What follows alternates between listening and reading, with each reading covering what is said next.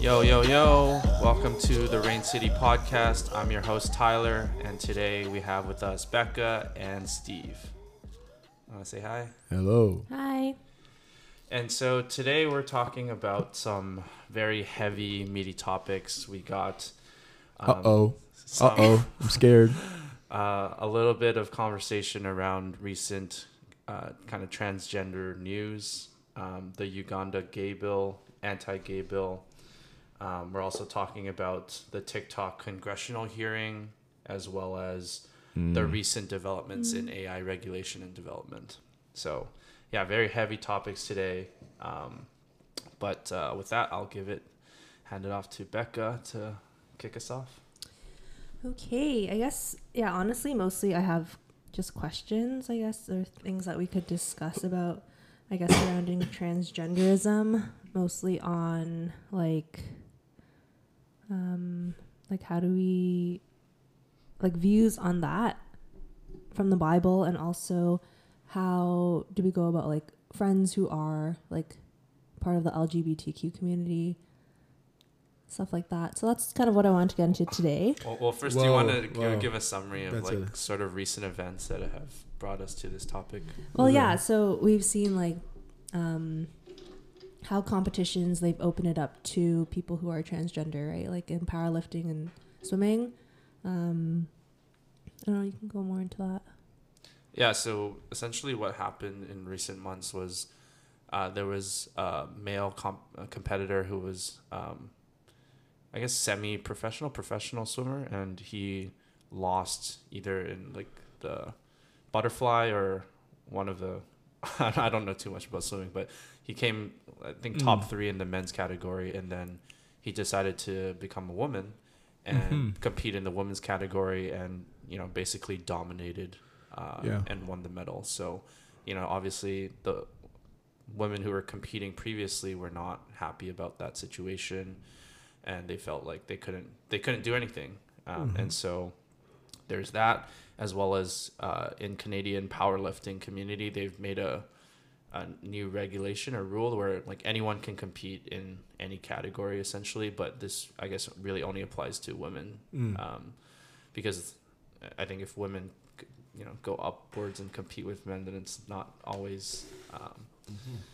necessarily advantageous. And so so to prove a point, a male powerlifter that won, broke a bunch of records, then competed in the women's category because nobody stopped him. I saw that YouTube video. And he then now sets the record for both men and women based off of those When rules. Sonia saw that, she was like, "That is so wrong." But then I said, "Oh no, he's actually making a point.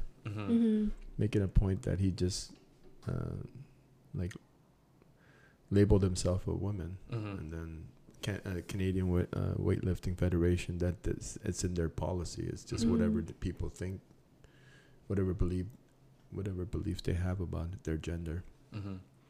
Then you can just go in there and say, I'm a woman and powerlift. So he's just trying to make a mockery out of it, the whole system. It's a big, heavy topic, guys. What do you guys think? Yeah, so back to your questions, Becca. Well, I guess my main one is just like, like how do we not like approach, but like support friends who are in the LGBTQ community? Silence. Well, I don't know. How do you support them? I want to know, instead of like me being the answer man. I'm still their friend. Of course. Like nothing really changes in the way I interact with them or anything like that. Yeah. But it's like, what if it's like wanting to bring them to church, and then like knowing that like the church doesn't necessarily view what? View them as equal? We're all loved under God's eyes. Yeah.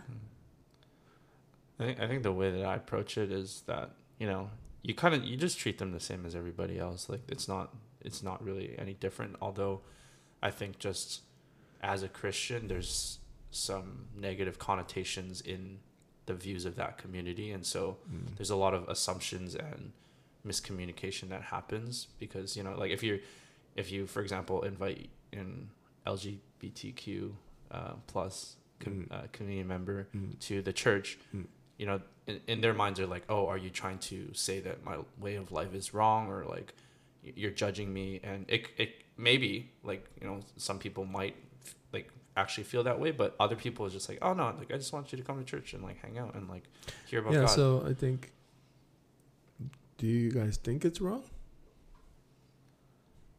That's the question. Well, I mean, I guess it clearly says in the Bible that it I guess at least in the context of marriage, it should be between a man and a woman. But what about you, Becca? It's a hard topic. But yeah, it is really tough. What are you gonna say? Because it's, you're like asking them to come to church, but then what are you saying? What do you want them to come to do? What? To hang out? We can hang out apart from church. Mm-hmm. But you want them to meet God, right? Mm-hmm. Like just to experience the love of Jesus. Yeah. So, what are you trying to? Like you're not asking them to change. Well, whenever we ask anybody to come to church, we're asking them to change. No. Not really. We're all being transformed. Everybody is transformed into the perfection of Jesus Christ. Yeah. So we're all changing. It's true. Nobody stays the same. Mm-hmm. You have to be convicted of something that you're falling short of. Mm-hmm. So church is a transformational platform. Mm-hmm. And to not want to change is to diminish the work of Jesus on the cross and the church, the mechanism of the church, and the means of grace. Mm-hmm. So I think it's like salvation comes from forgiveness and recognition of the lordship of Jesus, and then from that lordship, you by the empowerment of the Spirit, you are transformed. Mm-hmm. Being nice is not the same as being kind. Mm. I think one of the hard parts that I've heard from like one of my friends who is in the LGBT community is that I think there's like just a lot of like almost shame in kind of coinciding or colliding those two sort of concepts, right? Where like, I can't be, gay and go to church, like, and I think this is actually misunderstood by a lot of Christians as well, as like, yeah, God does love everyone and he welcomes them to the church, albeit, he does say that, it's not necessarily what he designed us to be, but that doesn't mean he won't love you and accept you. But I think there's just a lot of, like misinformed ideology that's spreading. That's what misinformed ideology? Or okay, more so just like, I guess a lot of Christians have judgment. What kind of judgment? What are we judging? What are we talking about, judgment? Okay, because like all sin is equal, right? No. Are there levels to sin? Oh yeah, okay, so that brings it up. All sin is rooted. All sin is equal in the sense that it's rooted in the same place. Because we are living our lives independent of God's purpose and will. It's rooted in our rebellion to lead our own lives. And that could be collective, like the Tower of Babel, or it could be individual. But it's all rooted in the same kind of. But there are root of the root is independence. Okay. But how it affects people, like murder is not the same as lying. Oh really? Because people say that all the time. Okay, actually that's not like, because you killed somebody. Yeah. You caused harm to somebody. But let's just say, like, greed is the precursor to stealing. They're not the same, but it leads to stealing. Like anger is the precursor to murder. But it doesn't mean that you're going to murder somebody. Just because you're angry. Yeah, but it's rooted in the same source. but it could lead to greater harm to somebody else. So that's why the first 10 commandments, right? The first 5 is to love God. The second 5 is to love neighbor. So, like not murdering, not stealing, those kinds of things is because it doesn't encompass everything that we're not supposed to do, but it does encompass like the gravity of sin as it affects other people, affects our society, and affects people's like well-being and their freedoms. So like when Hitler is not the same as just a regular guy. Okay, so I like deceived a few people and stole their money. I'm not the same as Hitler. But the root of that, where it came from, is the same. I have the same disease as him. So it's like, but he caused so much more harm. So the effect of sin is greater. So you can't judge all sin the same. You can't just arbitrarily say, "Oh, all sin's the same." It doesn't work that way. Okay, so then if all sin is not equal, which is a little bit mind blowing for me because that's what I've kind of grew up on. That's what people tell you so that they can minimize the guilt and shame. Okay, so this is what I'm talking about, misinformed ideology, because I'm misinformed then. So can you just like unpack that, Steve? Because, you know, there's like you want me to de-brainwash you from the church doctrines? Like there's like good thoughts are not God thoughts. That's a good one. But yeah, there's a really popular book that I remember coming across where there's like a cartel leader like trapped in a prison in Mexico, and then he gets transferred to he's scheduled to be transferred to another prison, and each prison is run by its own cartel. And so he knows that being transferred means he's gonna die. And so he asks a priest to come in, and he's like, I want to be saved by God. But you do know, like, you know, cartel leaders do probably some of the most heinous things in the world. And so, yeah, if all sin is not equal, can you, like, unpack that and, like, still being saved by God?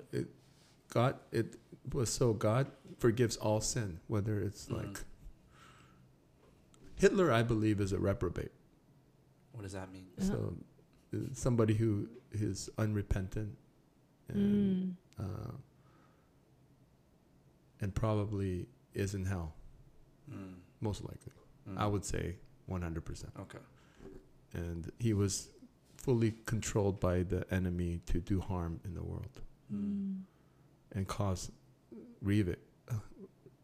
havoc. Right.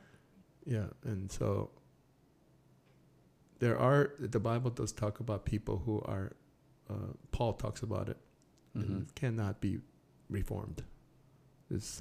And we, in psychology, we call those people like sociopaths. You know, like serial killers and murderers. And even if they repent, we're not sure if they're sincere. So there are categories, like even psychology, we categorize people. There are people who are mentally not stable, and they're sociopathic.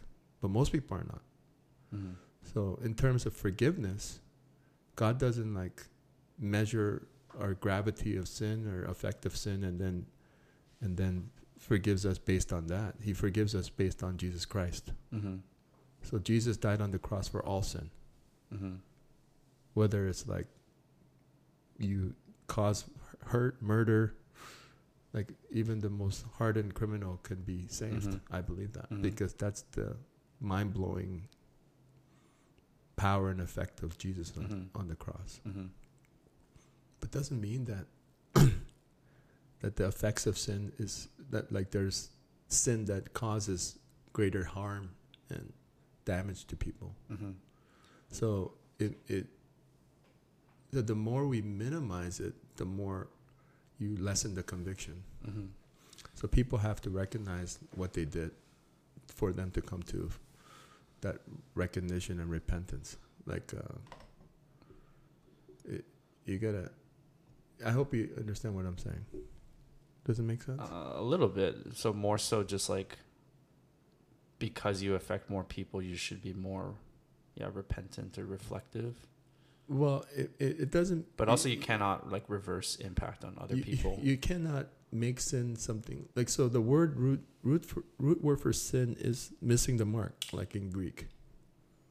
There's other words for it, but the essential word is like there's a bullseye and you miss the mark of the bullseye. So you could be way off or close to the bullseye, but still off. No one is righteous. Everyone sins. So people take that and go, we're all the same. We're not the same. We're all the same in terms of, right, we're sons and daughters of God, like potentially, but how sin comes from the same place. It's rooted in our sinful nature. You know, like read Romans. We're all fall short. But the effect of sin, the effect of what you do, some things are more damaging, and so it's more grievous to our community. So you gotta measure that. Doesn't mean that God won't forgive you. It means that for me, I think true repentance will come from the recognition of that. It's not so individualistic. It's also communal based. Like, how am I affecting my community? For example, like Paul talks about excommunicating people from the church, right? And he talks about that in Corinthians. He actually had to do that. The reason he did that is because the person who's sinning kept on sinning and was causing harm to the community. And people would say, well, he's just like immoral himself. It was causing harm to the community because if Paul let that person, because his mercy or kind, like he was trying to be nice or like not to offend, that person, you allowing that person to keep on sinning sends a message to the whole church that this might be okay, and it causes harm to the church. So that's why you have to excommunicate that person from the community to let people recognize the grievous nature of that sin act. And so it's not really like God's unwilling to forgive because it's too big. Oh, he's not up there going, oh, so big. Oh my gosh. No, he's willing to forgive, but there has to be true repentance. And our line in the sand is repentance. Like, it doesn't matter if it's like homosexuality or anything. It's like your unwillingness to repent. It could be the same thing as, like, for example, gossip. Gossip, slandering in Proverbs said it's an abomination to God. Did you guys know that? No, it's one of the things he hates. Oh, wow. But people gossip all the time. XOXO gossip girl. Yeah, they gossip and they like slander people at church, but they do it like objectively. I'm just bringing up a point. I want to feel safe, validate my points. If I'm nice, I'll be like, okay, fine. You're not hurting anybody. But I'm kind. Kindness leads to repentance. That means I'll speak truth to you until you repent. I'll show you abomination to God. You can't gossip. Can't talk about people when they're not there. It's an abomination, but people, we just make light of it. For me, I'm like, okay, you have an inkling to gossip, but then if you keep doing that after I told you, you're causing irreparable damage to the church, and I'll ask you to leave. So that's not nice. I'm kind. I'm kind to you and the church. I'm telling you that I'm highlighting the grievous nature of what you're doing because it's affecting the whole body. So that's why people don't think that I'm like a pastor type because I'm pretty intense. But I'm just trying to follow the Bible. So I think that's... I'm just trying to differentiate the two. Like, just be more nuanced in what you're saying. Don't throw out these like popular religious ideas or thoughts and try to. It's two extremes, right? It's like, you know, there's staunch like protesters out there protesting like gay, like, you know what I mean? Those guys with God hates gays and stuff like that. That's so dumb. And then you got the other spectrum is like, God accepts all gays. I'm like, where's the nuance points? Like, people are not stupid. if you come to church, you understand the Bible says certain things. Mm-hmm. Bible is very clear on certain things, but there's a nuanced kind of approach to these things that we need to be more versed in. So when you throw out things like, oh yeah, all sin is the same, it's fine. It's just, hello, where does it say that? Like, what are you talking about? Like, you know, so I guess that's point number one. I'm just saying, and I'm not talking about the LGBT community at all. And when I'm talking about the grievous nature of sin, I don't know. Like, how do I measure? Mm-hmm. But I measure. It's not just about that. I measure every sin that's missing the mark. Like, how is it affecting me? Mm-hmm. How is it affecting society? Mm-hmm. How is it affecting? Like, that's why leaders are more accountable, right? The Bible talks about pastors and leaders. They're like judged way more harshly by God. Mm-hmm. Why? Because they have a responsibility to the body. And what I say affects the body. So God says, you're more accountable. Now, I have grace and I can repent and correct myself. But if I, through my insolence and independence nature and my pride, I could just keep doing whatever. I'm like having affairs and I'm like preaching the gospel and then I crumble and I affected a whole bunch of people. There's going to be consequences for that. So I guess if I were to summarize it, you know, God forgives all and he still loves you, but sin is not equal. And so if we were to, I guess, compartmentalize it, there's sin that affects you and only you. There's sin that affects others. And then there's sin that you do, but then because you're a leader, you also affect others through doing it. Yeah. So let's think about, people ask me all the time, young people, young men especially, like, why is porn so bad? Right? They ask me that all the time. They're like, why is it porn? It's just my gratification. One of my students said that. Well, he's not a Christian, but Christians say that to me all the time too. Like, it's just my pleasure. Like, I don't have a wife, so I'm gonna like, for lack of a better word, like, I'm gonna have pleasure because I'm an animal. I'm like, I have animalistic instincts. First of all, you're not an animal. You're a human being with self-control. I always say your sin is not in isolation. You're harming people. It's like, how am I harming people? Well, the people that you're watching on the screen, some of them are sexually trafficked. And if all the people in the world stop watching porn, those people will not be trafficked. Or it'll be less. You're like propagating a system. So I would say your harm, you have more accountability to that. Like, what you're doing is not in isolation by yourself. You're supporting a system that's like dehumanizing women and children. Now, that's a more grievous sin. That's why, like, so it's not just about this one issue. It's about, like, you're thinking about what you're doing and how it affects society. And if you understand that, then it brings you to repentance. Like, truth, God is kind and he will reveal truth to you. And truth always brings you to repentance, like conviction, like, holy crap. I perpetuated something that I don't want. I don't want my daughters and my future granddaughters to go through the system and objectifying female bodies. And I don't want to be, there's billions of people, but I choose not to because I don't want to be accountable to God for that. And it brings greater conviction. But if you think, it's just me, sorry, God, I'm sorry, I failed again, it's me, it's my flesh, you'll keep doing it.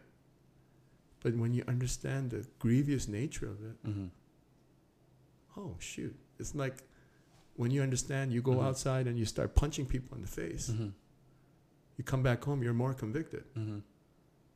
Right? But if you think punching people, it's like, oh, it's no big deal. It's just me. It's my anger issues. Then you're not as convicted. So you have to think about it in the greater context before you start to say all sin is equal. Okay, so while we're sort of tangentially on this topic, we'll just do the 1-2 punch. So what? what? 1-2 punch. What is? I'm always curious about this, but I guess like the topic around like sex before marriage, because if, for example, single guys watch a lot of porn, right? So the next alternative is, find a girlfriend and like, Find a girlfriend so you can have sex with her. So like, I guess that's like the natural secular progression. So like, or I guess even like Christian guys. So like, can you unpack that a little bit? I'm not sure if I understand your question, but what do you think? More so like, what do you think he's asking? What does God say? What does God say about sex before marriage? Is what Ty is asking. I think.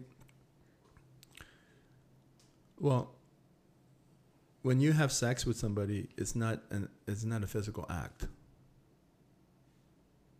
Only. Oh, okay, yeah. It's a spiritual connection with that person.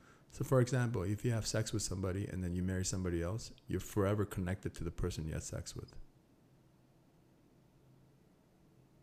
Sorry, say that one more time. I'm a So little slow this morning. So if let's say you were at a party, you're not a Christian or something, and you were like sleeping around, and then you get married, like, oh, you repented and you married a nice Christian girl, like Becca, and every time you go to your marriage bed, you bring all those people with you. Damn. It's a party. Just kidding. It's not in a good way. Not in a good way. It's not an orgy, buddy. Becca's laughing so hard she can't control herself. Oh boy. It's like you form a spiritual connection with that. Yeah, you person. become one flesh, one spirit, Paul says. And also in Genesis, it's that you become one flesh. You become a union. And so that's what Genesis also talks about. Becoming one flesh is like a physical coming together, and you become one. So when you do that with somebody before marriage, you're becoming one with somebody that God has not ordained for you. And it's really hard to undo that. You're forever bringing that person into your life, and you'll remember. So God can redeem that and He'll restore that, but it'll take work. So why do that? Is my question, because you have no self-control. We're not animals. We're human beings with self-control. God has given us a spirit of self-control. And you can abstain for a greater vision. We only abstain when we have a greater hope of something. You want your marriage bed to be pure and sanctified. You want the first experience that you have is with your wife. That's the only memory you have. This is it. This is all I know. That's the ideal. So also, before you get married, there's lack of commitment. True love cannot be exercised without commitment. So unless you put a ring on it and you're standing in front of witnesses and you say, I will love you forever, there's like insecurities there. Like, so a woman will give sex for love. Men give love for sex. I read that. I saw that somewhere recently, actually. I feel like that's a powerful quote. Say that one more time, Steve. So women give sex for love because they're really like longing to be loved. Now, that's not true, but I found that to be generally true. They want to be loved. They want to have a boyfriend. They want to feel taken care of, right? But men give love because they know that's what women want, so they can have sex. That's what I found to be true. So you're like missing it. You're kind of both deceiving each other. And so, because there's a lack of commitment there. On the men part, men are like, I don't want to commit, but I want sex. Women are like, I want him to commit, so I'll give sex. That's why there's like, when you break up, there's insecurities there. So you're kind of leveraging, there's a power dynamic. It's a power differential. You're leveraging. And so when you do that, it's unethical. Whenever you are in a position of power to give something and you know that the other person wants it and you give it to them, you're manipulating each other. You're both manipulating each other. Manipulation is not love. So you can only do that when you abstain, you show commitment, and then you put a ring on it. You you spend a whole bunch of money, get married. You don't have to spend a lot of money to get married. Get married somewhere, and you sign the dotted paper, and you're showing that person, like, through thick or thin, good times and bad, sickness and health, I'm with you. That allows the person to open up. Like, I surrender to you completely. Like, I trust you. So no longer I'm giving you sex for love. I'm making love. Wow. And love making is different from sex, because it's two beings completely devoted to one another, coming in communion. And it's not physical act, it's just the manifestation of their love. Where you can't have that before marriage, because true love only comes from commitment. Wow. You should write a book, Steve. No, it's all written somewhere. That's not my green. That's not my driver, writing. Writing books. No. I hope that I understand. I don't know why we get onto that topic, but hey, brought up some good thoughts. Yes. I think something else that came to mind was like how God, like, on the note of like favor, like how some people have more favor. We're like going all over the place. I know. Some people have more favor. Like, why do some people have more favor, and like how God is just? Well, you gotta really like, equity is not the same thing as equality. So I think if you want to be a communist, everyone gets the same piece of the pie. But the Bible is very clear.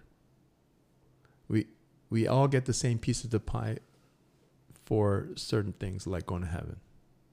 That's why the guy who came at the last hour in the parable with the worker, he came at the last hour, he still got the same prize. That's grace. You get to go to heaven. But then the people with the one talent, like, there's another parable, it's very similar. One talent, he buries the talent, he doesn't get anything. He even takes the talent, gives to somebody who's going to do something with it. So there is like this system of reward. So there is reward, and there's something that is awaiting us in heaven.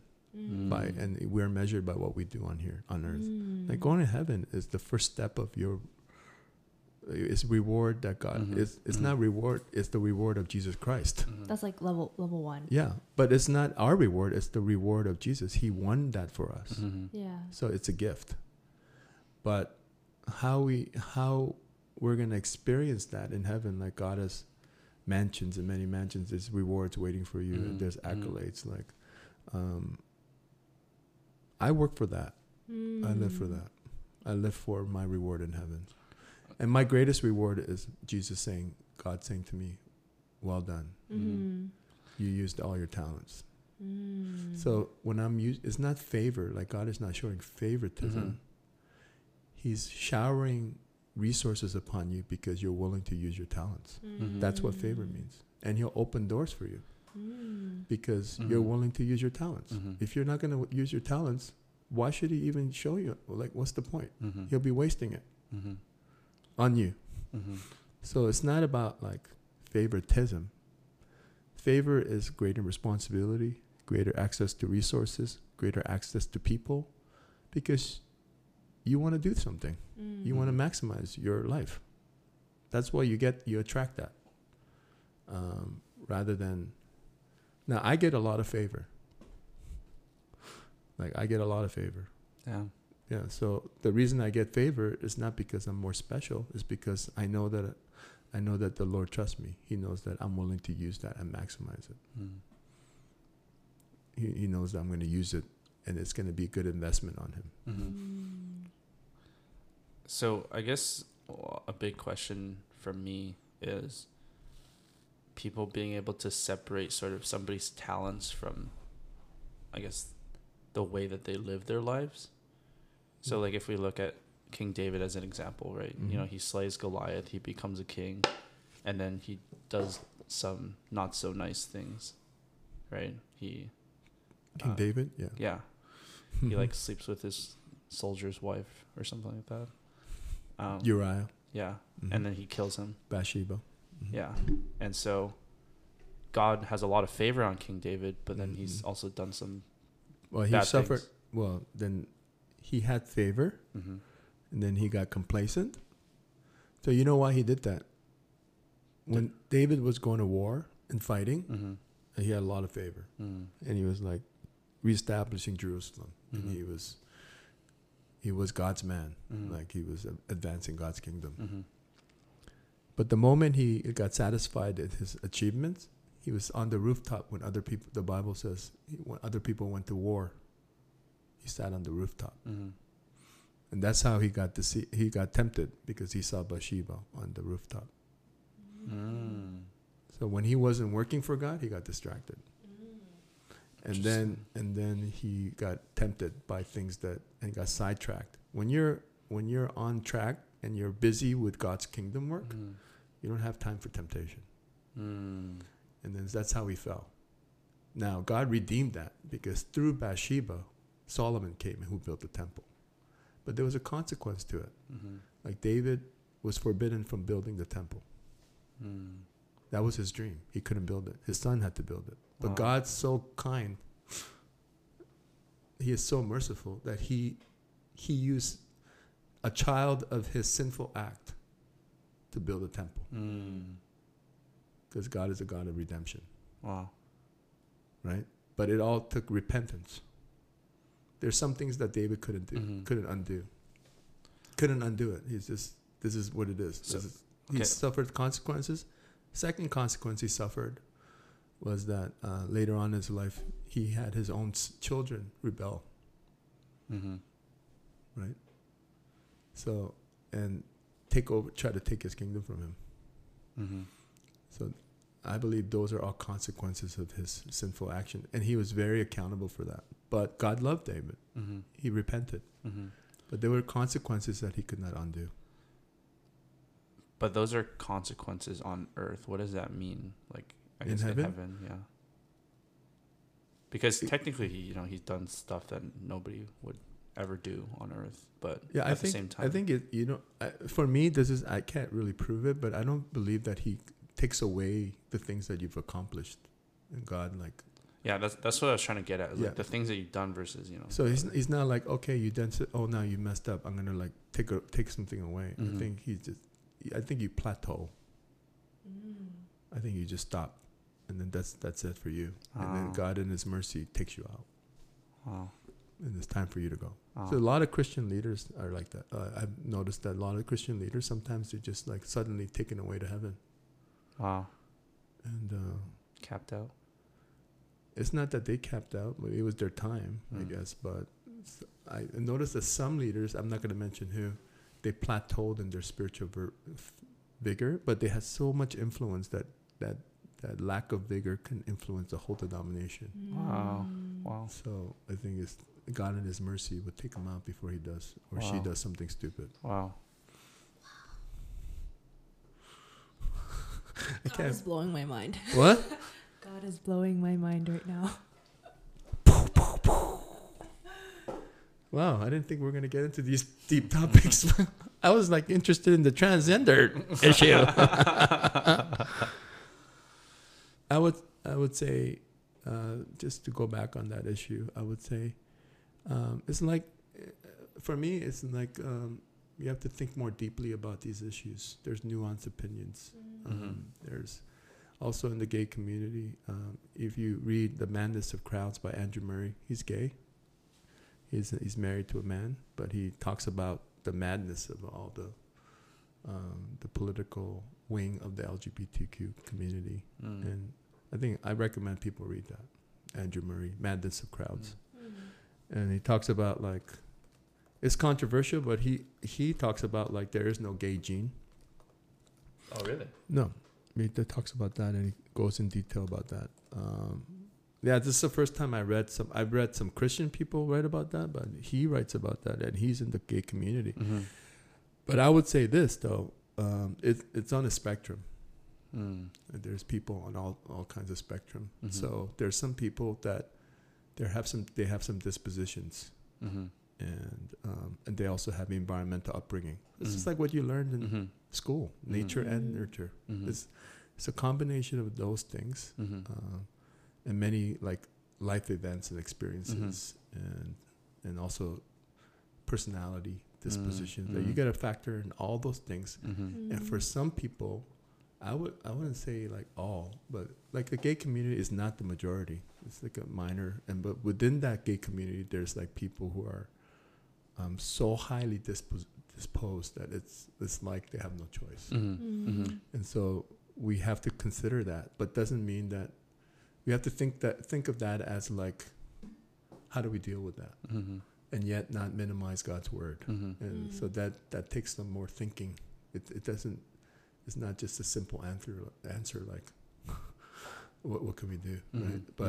But I think there's other people on a different spectrum that you can deal with or kind of like address differently. Mm-hmm. And so there's people like Beckett Cook. I found this guy on YouTube.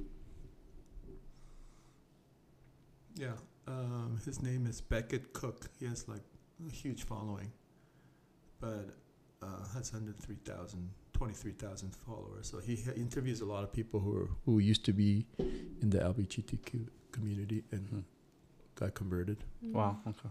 And he actually was full on, like, I think when I talked about like on the one end of the spectrum, like he was like in Hollywood, just completely. I think he had a husband. I'm not quite sure his biography, but then he went to he was trying to like challenge some kids in a coffee shop because they were reading the Bible, and then these kids knew so much about the Bible, and it's not about being nice, because nice is accommodating and validating, but they were like gentle, but yet kind. Kindness means you just speak truth when somebody asked you, and they spoke truth, and then he was so kind of taken aback by their sincerity and then also their knowledge of the Bible. And so he went to their church. Wow. And he liked the music, and then when the guy preached on Romans and he was talking about, like, he wasn't sugarcoating anything, and then he said the Holy Spirit fell on him and he completely repented of his life. Wow. And then he went to Bible college. Wow. By Allah, and then now he's a Christian minister. Wow. Propagating the idea that God's powerful enough to bring restoration. Wow. So we like, it's also not correct to think that people can be. I know it's not politically correct, but there's people out there that. There's another woman who used to be a Syracuse University professor that had a wife. She's in the liberal arts, women's liberation movement. Right, used to write articles for the New York Times, and he used to hate Christians because of they're against, her lifestyle. But there was a pastor beside her. I think there was a pastor that lived beside her that just slowly just won her over. Wow. And then so she got interested and started studying the Bible like incognito. And after years and years, she was more of a gradual conversion. So she actually converted, broke up with her wife, and then married that pastor guy. And now she also is a pastor's wife. Wow. Propagating. So it's out there. I'm not saying everyone. I'm just saying, and I don't really know their stories fully. Like, I don't know what everything is, but it's on YouTube. Like, and I'm not trying to bring like shame. There's no shame in God's kingdom. I'm just trying to bring like truth, and like whenever I bring truth to our congregation, people can go into shame or conviction, and conviction comes from your surrender to truth. Shame comes from you're resisting that, and you're trying to validate yourself, validate your truth. So I just wanted to address that, but I don't. I know it's controversial. I just like to think of things more nuanced, more, and yet at the same time, I want to be faithful to my faith, and yet I don't want to be just nice. I want to be kind. Kindness brings repentance, but I don't want to be a jackass either. On the street telling people you're going to hell. It's the stupidest thing you can do. I think it's what the Bible calls zeal without wisdom. And I mean, I know people who came out to my wife and I, and the first thing we tell them is like, God loves you, and when you're ready to talk, we'll talk. But my love for you will never change. But doesn't mean that I'm not going to tell you what I believe. That's and they know. They're like, and then I think that makes them feel safe, because I'm not going to tell you something you're not ready to hear. Only when you're ready to hear, we'll have conversation. Well, yeah, we got a little bit interrupted there by technology, but I was saying that one of the biggest mistakes we made is to not understand the general common love of God for all of humanity. There are specific guidelines for us Christians, and there's just a general guideline for all of human beings. And so just an issue of oppression, injustice, you should always side on fighting for oppression and justice anywhere. So early 80s, when people were like, if I see somebody picking on a gay person, I'm gonna level up. I'm gonna say something, because that's just bullying. I just hate anybody who's like bully somebody. As I used to fight bullies. Let's not go there about fighting. But I would get upset, just like I would get upset if somebody was picking on like somebody who's weaker. And I think that is a starting point for all just kind of like dialogue. I'm for you. I'm gonna fight for your rights too. As long as it doesn't impinge on my rights, but your right to live. And I'm not gonna let people oppress that. So like in Uganda, when they have those laws. Oh, well, yeah, we should talk about what that new law is. So what is that new law in Uganda? It's like an anti-gay bill that you go to jail for 10 years. Yeah, I might get in trouble in Africa, but I've told people in Africa the same thing, and I said, you cannot legislate that kind of morality. So I would say I would be against that. It's just also they would argue it's like harming our society or our way of life and things like that, but I think it's more nuanced than that. I think you can't legislate morality. People are going to do it anyway. And I think it's about the level of harm it's causing and societal.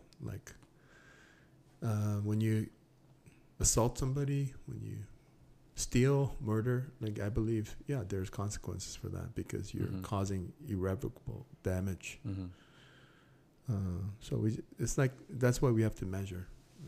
I don't know. I think that's you have to think about where that's coming from anyway. And I know some of my African brothers, I go to that country. It comes from I don't want to say it out loud, but it comes from a superiority. Fear. It comes from fear of things that are unfounded, and also kind of sometimes they'll say, oh, they're like animals or not human beings. So they're a lack of empathy and compassion and working with and bringing restoration. Right? So if somebody's sick, would you try to put them in jail or restoration, or somebody's missing the mark? It's like somebody, you can argue for porn. You watch porn, you go to jail for a year. You can do the same thing for the sake of our societal good, but then you're like minimizing certain individual freedoms. And so, yeah, it's a complicated issue, but I would definitely shy away from legislating all kinds of morality, like the morality police. I think there's certain law, like our governments, our democracies were built on certain like irrevocable damage causing people and taking away the individual freedoms. I believe in that. But I think beyond that general common like protections for humans, like if you try to get more specific, it becomes dangerous. And it degrades. You're trying to become a Christian nation. I think through laws is probably not what God intended. And that's a great segue to our next topic, Steve. Why did your voice go like that? It's a great topic. So our next topic is about the TikTok congressional hearing, where in the United States they're trying to figure out if they should ban TikTok because it has foreign relations with China, and obviously the U.S. and China have continual economic and political tensions. So, Ni hao, China. Ming bai ma. And so Shay. what you just talked about with kind of laws being enforced to essentially, I guess, sway like a population in one direction. TikTok itself really, although it's owned by a Chinese corporation, is a U.S. entity. But I think the really interesting thing about this topic is there's a congressman on TikTok. His name is Jeff Jackson, and he's the representative of North Carolina. And he is one of the, if not the only, congressman on TikTok. So he makes TikToks about like what's happening in the U.S. Senate and like things like that. And he has like over 2 million followers. And he does get flack from the people on Congress because he's like, oh, you're contributing to, I don't know, like Chinese data or something like that. And you're like potentially leaking information. But it's interesting because TikTok's almost the right platform to be talking on this, because it's the way the algorithm is set up. It actually can go viral and reach the right audiences. But there's a lot of capitalistic backing or lobbying for politicians, specifically the ones that are being broadcasted on mainstream media, that are trying to ban TikTok for various amounts of reasons. The public facing reason is because of China, but there's several other underlying tones, such as like who is lobbying those congressmen, and it's probably the other social media platforms like Facebook and Instagram and Twitter, and like always it's complicated. It's super complicated. But yeah, just kind of curious, because this is not necessarily banning something that, well, I guess it is. Like a lot of people use TikTok daily, but it's not like a fundamental freedom, but it is sort of, because you have the right to speech, and through this they're actually censoring a lot of people. What do you think, Becca? Do you like TikTok? I know my kids like it. They say it's an educational platform. That's a whole nother topic. I don't really use TikTok. Oh. Yeah. You are an anomaly. But this past, ever since, I don't know, I got back from Bethel, I don't know, I was on TikTok sometimes. But usually before that, I was never. It's because she's a millennial.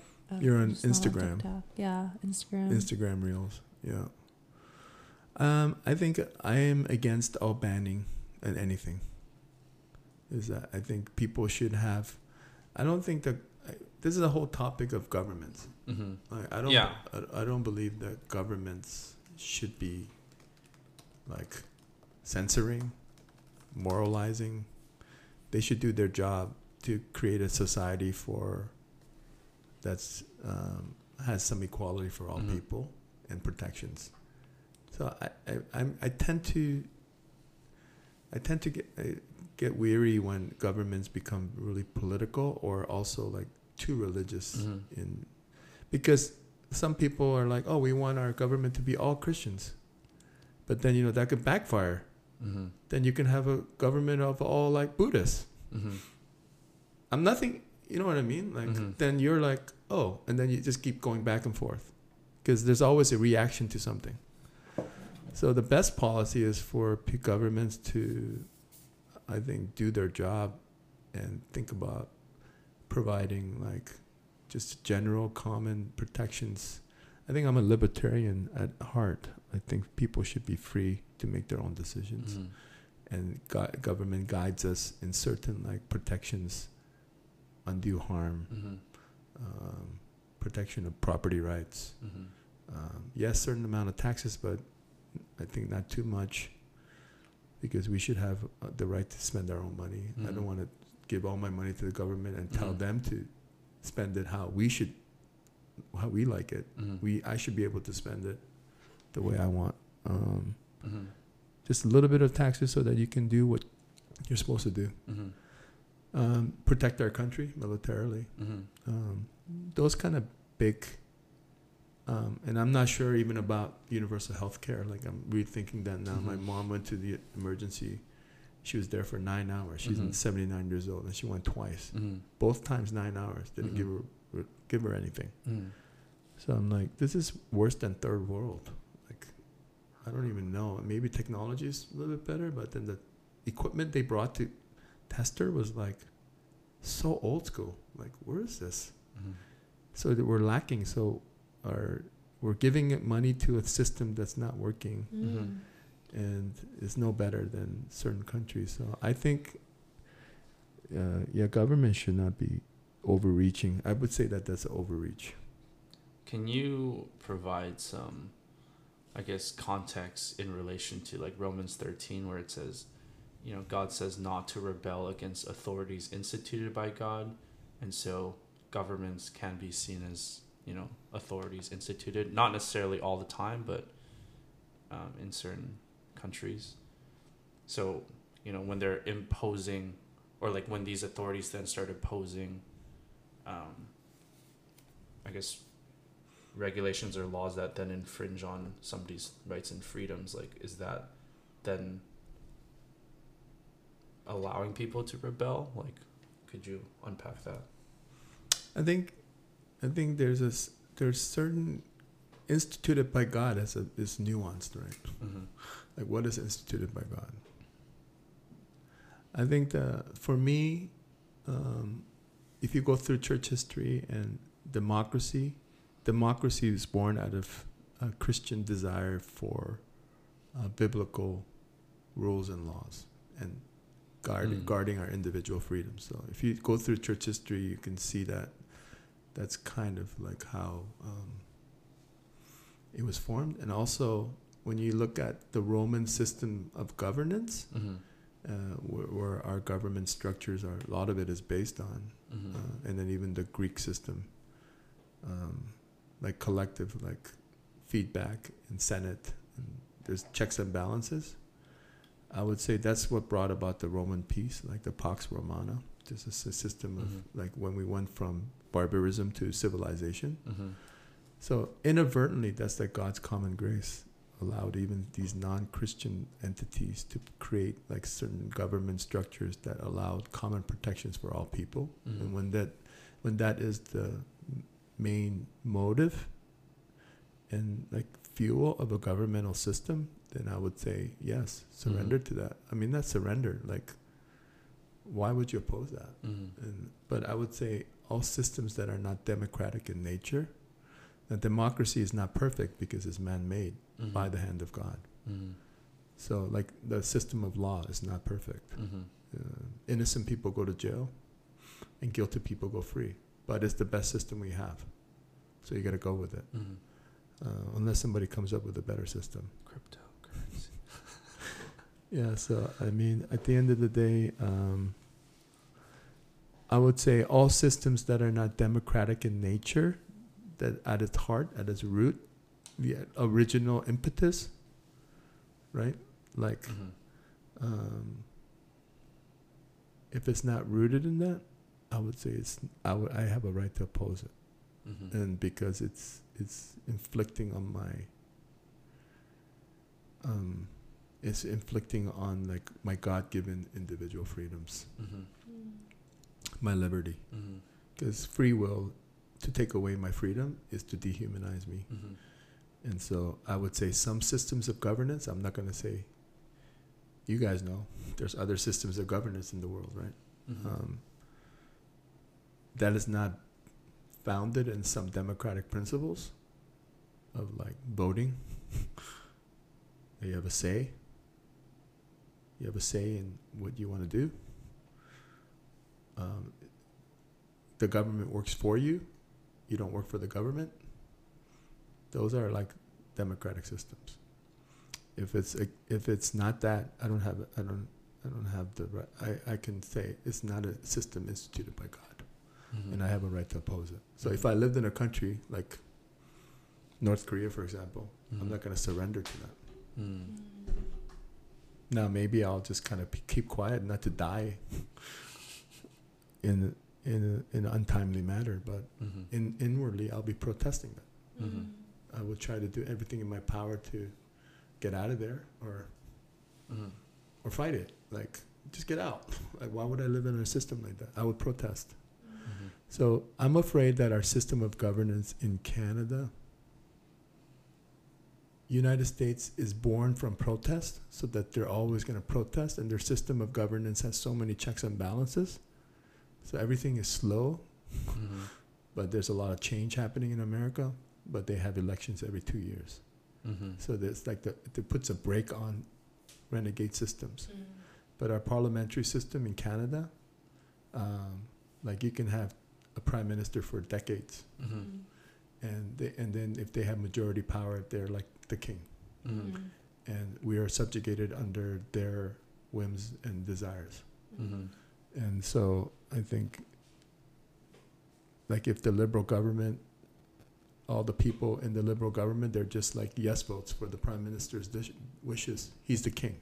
And that's not a system that God created for us. And I would protest that, especially if it infringes on my rights. And so that's why there's certain things that I protest like vehemently. And when people impose things on me, like I feel like I have no freedom, I'll just not do it because I'm just protesting my freedom to not do it. I'll just say no because it's my right. And that doesn't mean I'm violating Romans 13. I'm like protesting against the system of governance that is not ordained by God. I hope that's a complicated, nuanced answer, but that's why I'm a professor, man. I can't give simple answers. My brain doesn't work that way.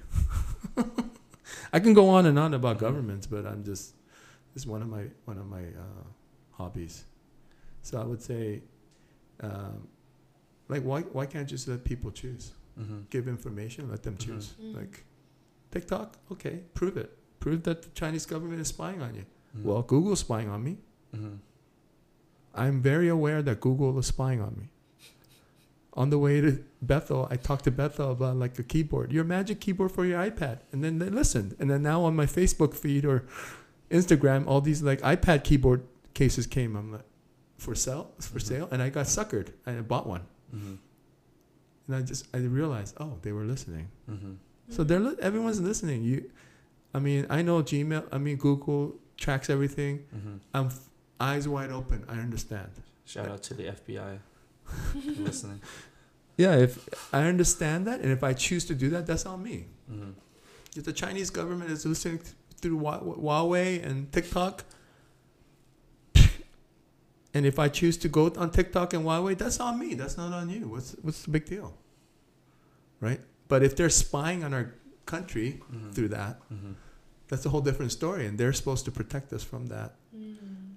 But everyday normal citizens, what kind of information are they getting? Like, I know that they're banning Huawei in the government, but I mean that's up to them, right?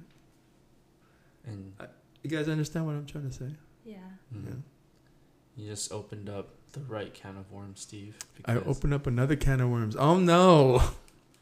because that gets into the whole other topic of artificial intelligence. Why is he talking like that? It's He's just to denote that we're switching gears. You're like Segway voice. And this message is brought to you by artificial intelligence. You are not talking to Ty. You're talking to his AI clone. This is my ChatGPT AI assistant, Tiny. And it's funny because when you mention, if people are listening, some people now are in like their YouTube videos or in their Spotify podcasts. They're saying like, oh, by the way, if my AI overlord is listening, I love AI. Oh no. AI overlord? Yeah, like as in like retroactively, if AI becomes sentient and they take over the world, then they want to make sure that certain humans are aligned with their incentives, so then they don't get killed. It's a big topic. It's a big topic. I need to get a drink of water. Becca, talk about AI. Me? I feel like Ty should talk about AI. He's No, the AI genius. I think Becca is the perfect person to talk about You're AI. you're the common person. I am the common person. Becca, what? I need AI for grandmas, please. Becca, what do you know and don't know about AI? AI stands for artificial intelligence. That is correct. You're a sweet girl. I like you. Great. You're brilliant. A lot of people are like you. You're brilliant and smart, but you just choose not to engage in some issues. She just chooses not to be smart sometimes. Not smart. It's like getting information about certain things you don't really care about.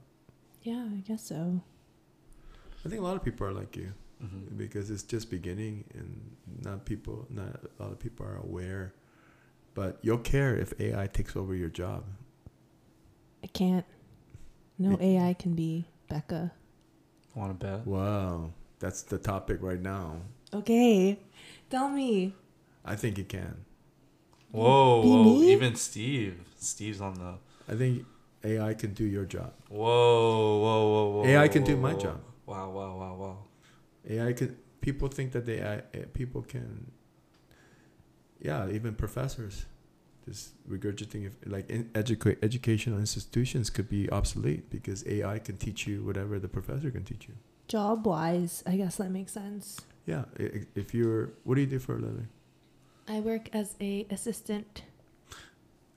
You are the go-to person for an important person that does everything for that person. Yes. Yeah. So if your boss was able to say, okay, AI, do this for me. If that person could call people, talk to people like a real human being, arrange meetings, like make sure everything is going smoothly, then your job is obsolete, right? Maybe I'm AI right now. Ooh. Everything I do can be automated. Yeah, I mean, there's a lot of jobs that can be automated. Even surgeries. Like surgeons can be obsolete. It's like everything can be down. Like it's a serious issue that's going to come down the pipeline in the next 5 to 10 years. I think maybe even quicker. It's a big issue. A lot of people are concerned about it. So I mean, yeah, AI more broadly speaking can lead to significant automation. What I'm specifically talking about is large language model, which is essentially AI algorithms specifically for contextual understanding of text and generation of text. And so any profession that involves text of some sort, whether that's like legal documents, contracts, even like scheduling meetings, because you can now transcribe audio into text, or you can, vice versa, go from text to audio. And so large language models essentially automates 80% of work, not just like, I guess the consumption, but the contextual understanding. So it's not sentient in the sense that it logically knows what it's talking about, and then. But it will become that. We've set up a very solid foundation to get there, which is. I just read that the Google guy who worked on AI for Google. Yeah. Quit and he regrets it. Yeah, Jeff Hinton, he's a Canadian. Yeah.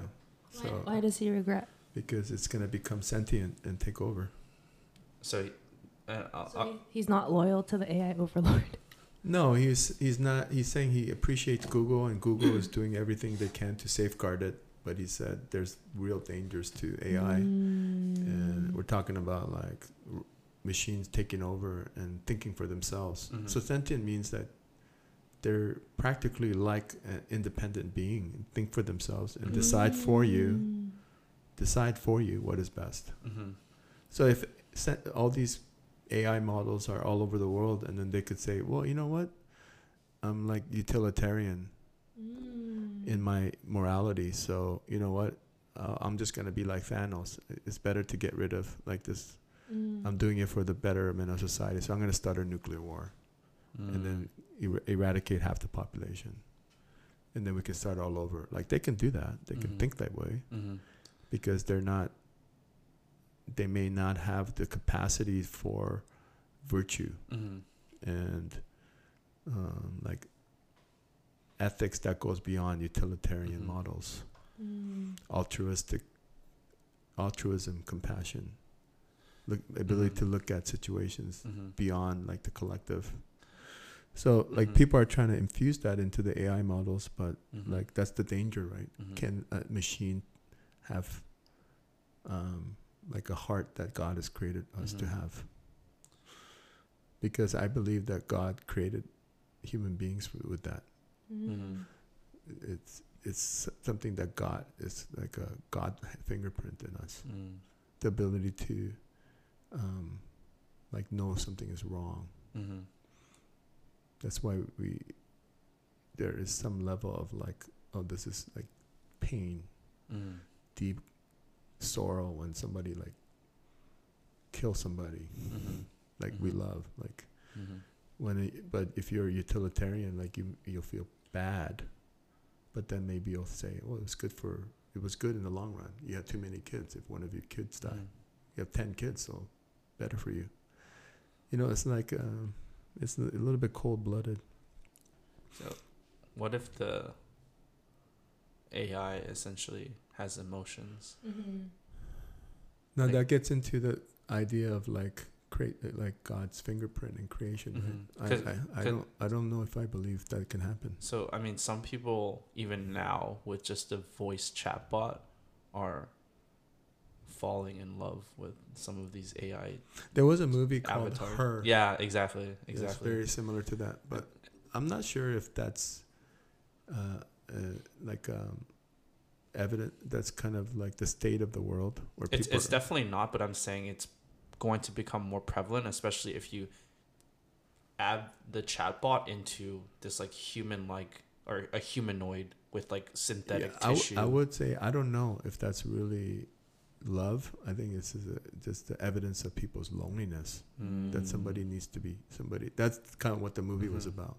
It's like it wasn't a human being they're connecting with, like a dynamic relationship with real conflict, nuance. Like although you can train AI to mimic that, but I don't know if it's a real spirit-to-spirit connection, because AI doesn't have spirit. That's why I think human beings can. I don't know. This is a whole nother topic, but I don't know if we can fall in love with the AI model, because they're not human beings. They're artificial. Just like they don't have the God fingerprints that God created us with, and then you have to really go back and think about whether this is God's will. Like, is this God? Now, it could be net neutral. I don't know. It could be just technology, because there's some things are net neutral, like nuclear fission, right? It's like that's just advancement, but you can use it for nuclear bombs or nuclear energy. It's just how you use it, but like to go beyond that and start to ascribe it like human characteristics would be far-fetched for me. And I don't really, you're the expert, I don't really know, but just philosophically, I'm okay with using it for utilitarian purposes. like it's technology, but I would say to go beyond that, there has to be a cutoff. And then I think that a lot of the people are saying there is no cutoff, because once you start injecting all this information into the AI, they'll eventually become sentient. And then that's where the danger happens, when they start to think for us, and then they're way smarter than, they think they're smarter than us, and without the virtue, without the God fingerprint, without like the spirit. Like, can you inject the spirit into an AI model? No. Like, you can replicate yourself in the computer system and live forever, technically, because, you know, if I die, and I can just put myself in a computer system and be an AI. Yeah, there's people doing that right now. Yeah, look like me, talk like me, but is it really me? Because my spirit is not there. Like, because I'm not just a human being with a personality. It comes from my spirit. It's dynamic. Like, I can actually change. I can transform. I can become different. I'm not set in stone. Like, this is what I am. I develop. I learn. I grow. I suffer. I change from my suffering. Like, will an AI model ever suffer? They're stuck at a certain point of who I was. And then they're just interesting. They're just like regurgitating memories. So it's just like looking through memories, watching videos. We're interacting with the memories, but you're not interacting with a person, because the person is not alive. Their spirit has gone to heaven. Because I would never do that and try to talk to my dad, because I'll be talking to a dad that stopped at a certain point. And that's a good point. I'm just looking at memories. But it's just like more dynamic because they're talking to me. So it's just like looking at old albums. It's like, what would Steve do at age 50, but like forever, because now he's only 50 forever? Yeah, we're growing. We're dynamic. And the spirit in us is causing us to like repent, change, transform, rethink, reevaluate. I am not the same person that I was 10 years ago, even 5 years ago. I'm not the same person like 3 years ago. I'm developing. I'm gaining more wisdom. I'm gaining more compassion. I'm thinking about things in different ways. I'm changing my thoughts on certain things. Right? I even told Becca, there's certain things I said on Sunday. My personal coach and mentor told me that's wrong. And I was like, I got so convicted. Like, I'm going to go on Sunday and repent. Don't erase that from your minds. You know, like, I'm changing. But the AI model takes that, and then that's it. Like, I don't have the ability to inject new thought. So that's just my little 2 cents on the AI. I don't know. You're the expert. You're the expert, buddy. Yeah, I mean, I think, you know, there's just so much to unpack there. I mean, the first thing is that when you ask somebody who's at the forefront of innovation or these technological advances, like the AI researchers, like, you know, the godfather of AI himself, Jeff Hinton, who you just talked about, who left Google, they're scared, like, because they understand how fast things are changing. If anything, he didn't actually think that it would happen this fast, like this soon. He was like, maybe like in another 10 years. Well, Noam Chomsky, too, MIT professor of sociology, sounding the alarm. But he sounds the alarm on everything. Well, such a pessimist. I guess. Sorry. I guess to give you another data point, Bill Gates, obviously, because Bill Gates owns or ran Microsoft, and then OpenAI, who's the creator of ChatGPT and GPT, all these large language models, kind of, they meet. So the founders of OpenAI meet with Bill Gates, and obviously Bill Gates is one of the smartest men in the world. Bill Gates was like, I'm going to give you a task. This is the summer of 2022. And I'm going to see if you can make XYZ progress. And he gave them like a very tall task. I think it was being able to pass a certain exam, because it requires a specific set of like thinking that you can't just have a repetitive, like probabilistic model. And he was giving them 2 years. They did it in 6 months. And so even like the smartest man in the world or one of the smartest men in the world, cannot estimate how fast technological advancements are happening. And so if you think about that, and then you think about somebody like Jeff Hinton, who has already, laid the foundation over the last 10 years for the breakthroughs that we're experiencing now to happen, and he's scared. And so it's funny because when you ask a business executive or you ask people in the business world, they're like, oh, this is amazing. This is so exciting. We're going to have 10x productivity. But then you're not thinking through the repercussions of what it means in the macro for human society. Yeah, well, business people don't think philosophically. They think economically and product. They think about production. Mm-hmm. And so, yeah, it's going to be a very interesting next 2 to 5 years in the business world, but then also in the greater,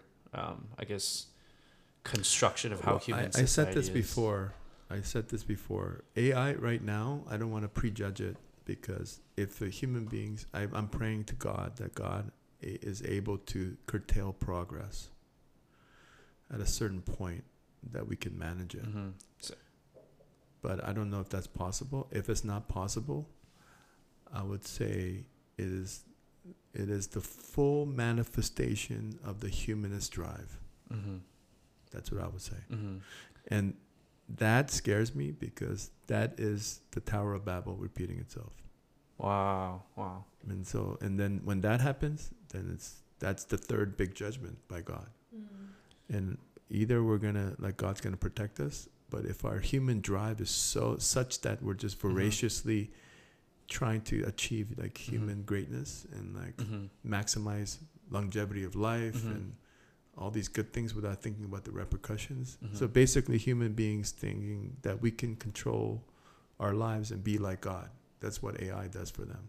We can cure disease, we can do this, it's the maximum potential of human beings, right? Even Yuval Harari wrote about it.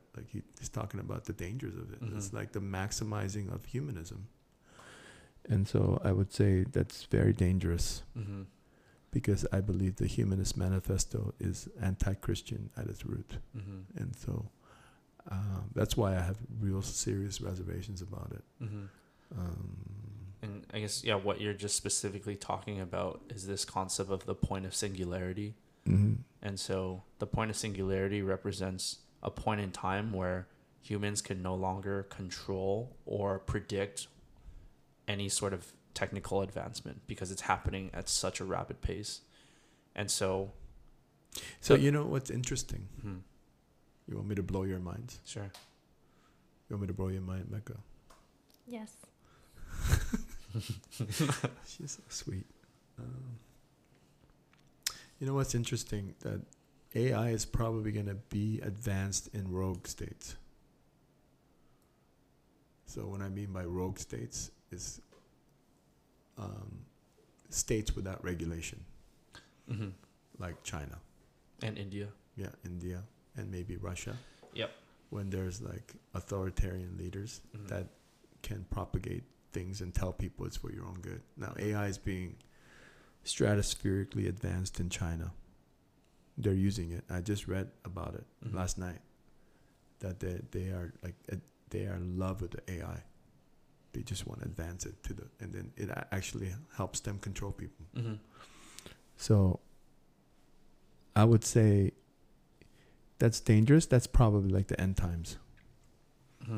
Because I used to not believe in a lot of these things, but a lot of people in the 60s and I think 70s wrote lots of books about and trying to decipher Revelation, the book of Revelation. And they said a lot of these beasts, or these powers that come against against God's kingdom, come from certain nations, and they said China and Russia. Wow. So I never believed that. I was just whatever. There's an antichrist spirit. It's just, and then some people thought there was one person who's antichrist, and I was they always thought, they all kept saying, "This is the guy. This is the guy." I'm like, no. But I believe that humanism is the antichrist spirit. And certain, certain governmental systems are strictly based on humanist ideals, and they're trying to achieve what's best for humans, and then they have dictatorial or authoritarian lenient tendencies, and then certain governments are like, what is utilitarian, what is best for our country, and they submit to certain nations that are more philosophically based. So that's what I'm trying to say is there's certain nations that just go along with the most powerful, but there's certain leaders in our world that are very humanistic and humanitarian. I mean, not humanitarian, humanistic tendencies. The height of man's achievement, utilitarian. Like a lot of Asian countries are like that too. Whatever works, let's just do it. Very pragmatic. And so they're going to lead the way, but I think inadvertently they're going to propagate the antichrist spirit in our world. And if that comes to a head, God's not going to let that happen. Either that's the end. That's the end of humanity. And I think it will culminate in some kind of catastrophic disaster. And that's how the world ends. And we're all going to be in heaven. That's the end. And we're going to meet Jesus. Or God's going to stop it. So either two of those options. Either you pray hard and ask the Lord to stop it, but if it's our time, it's our time. I don't think it's climate change. I don't think the most pressing issue of our time is climate change, and that's going to like destroy our world. I think it's this. AI is the thing that worries me the most. And humanistic ideas that allow other non-human beings to control us. And then we submit to that because we want pleasure, ease of life. And we kind of like sacrifice our freedoms for that. And then we no longer become human. We're dehumanized. And then that's when you want Jesus to come back. A little philosophical there. So, you're bringing a lot of things out of me. I didn't even expect to talk about all these things. This is good, Steve. Yeah, I think I have a lot of thoughts. Oh my gosh, my brain is tired. So my brain is thinking. To layer on more of the, I guess, secular perspective on what you just talked about, the advancement of AI equivocates like to nuclear power. And so because everyone's sort of on a stalemate with nuclear power, AI now becomes the new, I guess, bargaining chip for who's the reigning supreme country or governing power in the world. And so whoever develops the most powerful AI system then becomes the new leader of the world. And it just so happens to be that the United States currently has the most powerful, although because we're more westernized, because we're a bit more democratic, we understand that we should put guardrails, and a lot of tech leaders are protesting against it and saying we need to stop and actually think about the repercussions of developing these things. But there's the rub. But these large language models that I mentioned are now open source, which means anyone who has access to the internet can now build on top of it. And so when you have countries like India and China who are trying to topple the US government, they're going to not have these regulations in place. And so they're going to let AI development run wild. Let's say give them another 2 to 5 years to catch up. But in that time, if they're able to upscale and get to the point where we are today in North America in AI advancement, but they have no guardrails, and they're going to be like, we're now going to be able to dethrone the U.S. as the de facto. That's I hate to say it, but unless God intervenes, China is number one. I read an economist article that said by 2025, China's gross GDP will be higher, and their military prowess will be almost equal to, on par, or better than the United States. So those are the traditional measures of like power. That's how you measure a superpower. So U.S. was always number one. Their gross domestic product and military power. But China's on par now. They're so rich. There's more billionaires in China in the middle class than America combined. Mm-hmm. So what does that say? They're loaded, and so they're gearing up to overtake. So don't think that China is just gonna like be a hermit state and kind of like, no, they're actually progressing, advancing. It's like a game. They're like taking over Africa. They're like taking over all the countries that is available. You know, they're like investing infrastructure and they're like putting Africa in debt to them. So that's basically controlling. So they're a world power, and by 2025, even like I wouldn't be surprised if the dollar became no longer the currency. And so I'm very surprised. I would be surprised if America stays in power beyond 2030. Well, especially with Joe Biden. Yeah, and then especially with the AI development, that is the new like uncharted territory that they're trying to advance in. And if they have control over that, then they're a superpower. That's why I teach to a lot of Chinese students. One of the reasons is so that I can inflict like different kinds of knowledge, information, and different kinds of thoughts, so that when they become leaders of their country, they would think differently. Influence change. Yeah, and to influence, to make them think about what they're doing. And what is responsibility of leadership? Like it's global. If you're going to be a global power, global governance body, then you have a responsibility to all human beings, and there needs to be some responsibility to that. Not that U.S. did a good job of it, but I do believe that U.S. was founded on Christian principles, because that's how it started. The Puritans came, and their system of governance was based on Christian ideals. People really prayed and fasted and really thought about how they're going to govern. That's why God created the U.S. governmental system that I believe, even though it's not perfect, creates checks and balances against authoritarian, autocratic rule. And that's, I'll rather have that, have slow progress, than have something that's renegade. And I'm in no control. But the rub is that the U.S. doesn't want to be number two. So they're compromising in many ways, and they're trying to deregulate, or they're trying to fight this war that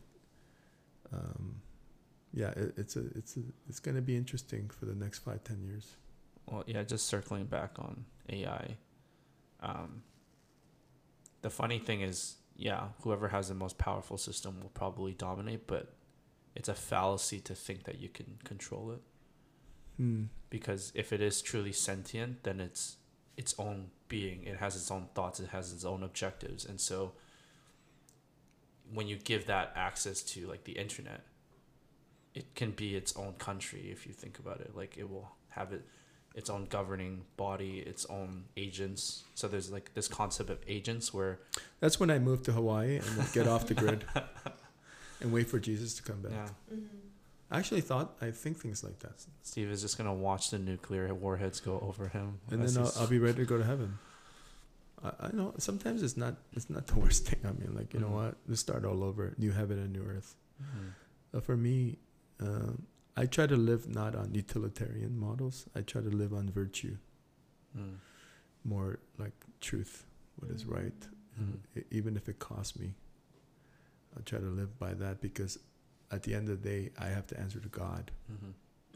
I'll rather sacrifice certain things and not have, than to sell myself to a system that promises me a better life. But then what kind of life beyond that? Like, I don't, this life is not it. I have a whole of eternity to answer for.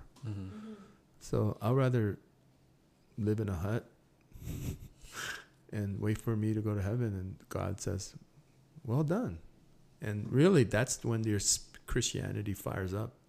And that's what the early Christians did, even time in Revelation. Because John refused to kowtow to like the powers that be. And people refused to surrender to like deception or lies. And they refused to deny their faith and their convictions. That they died in the Colosseums, they got martyred, and then they got killed or exiled. And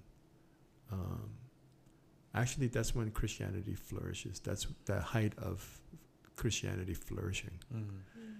When the government like placates you, that's when Christianity dies. So it's a good thing. It's a good thing when we're opposed. Like we're kind of wrapping everything up right now. Yeah, there's like social issues that are opposing our faith. There's political issues. There's geopolitical things that are like causing us to compromise and not think. There's like sexual kind of promiscuity, and like all these forces of the world are coming against our faith. And you have a choice. Either you compromise or you live for truth and you die on that. Those are the swords that I'll die on. There are certain swords that I'll die on. And that fuels your faith. Like if you're not being opposed, then you're probably going in the same direction as the devil. Wow. So I'd rather be opposed. I'd rather go against the grain. That makes me happy. Now, I'm not going to be a jackass or rude and insolent and insecure and protest and like He is kind. put it into people's faces. I may not be nice, but I'm kind. He's one of a kind. Merciful. Gracious. But I'm never going to compromise what I believe for your validation. So that is we're living in a good time. It's not a bad, for our faith, it's a good time.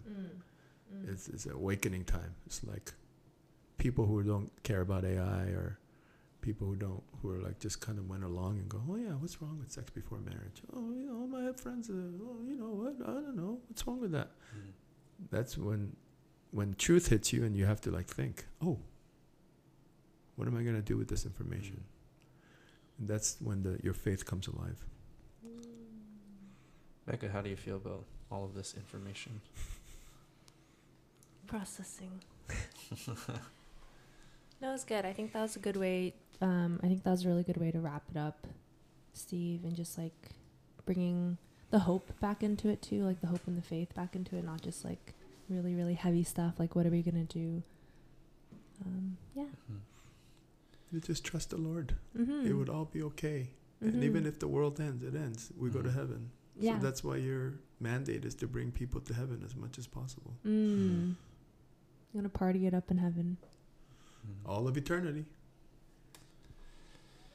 And yeah, that's all for today, folks. Thanks for tuning in, and we'll see you next time.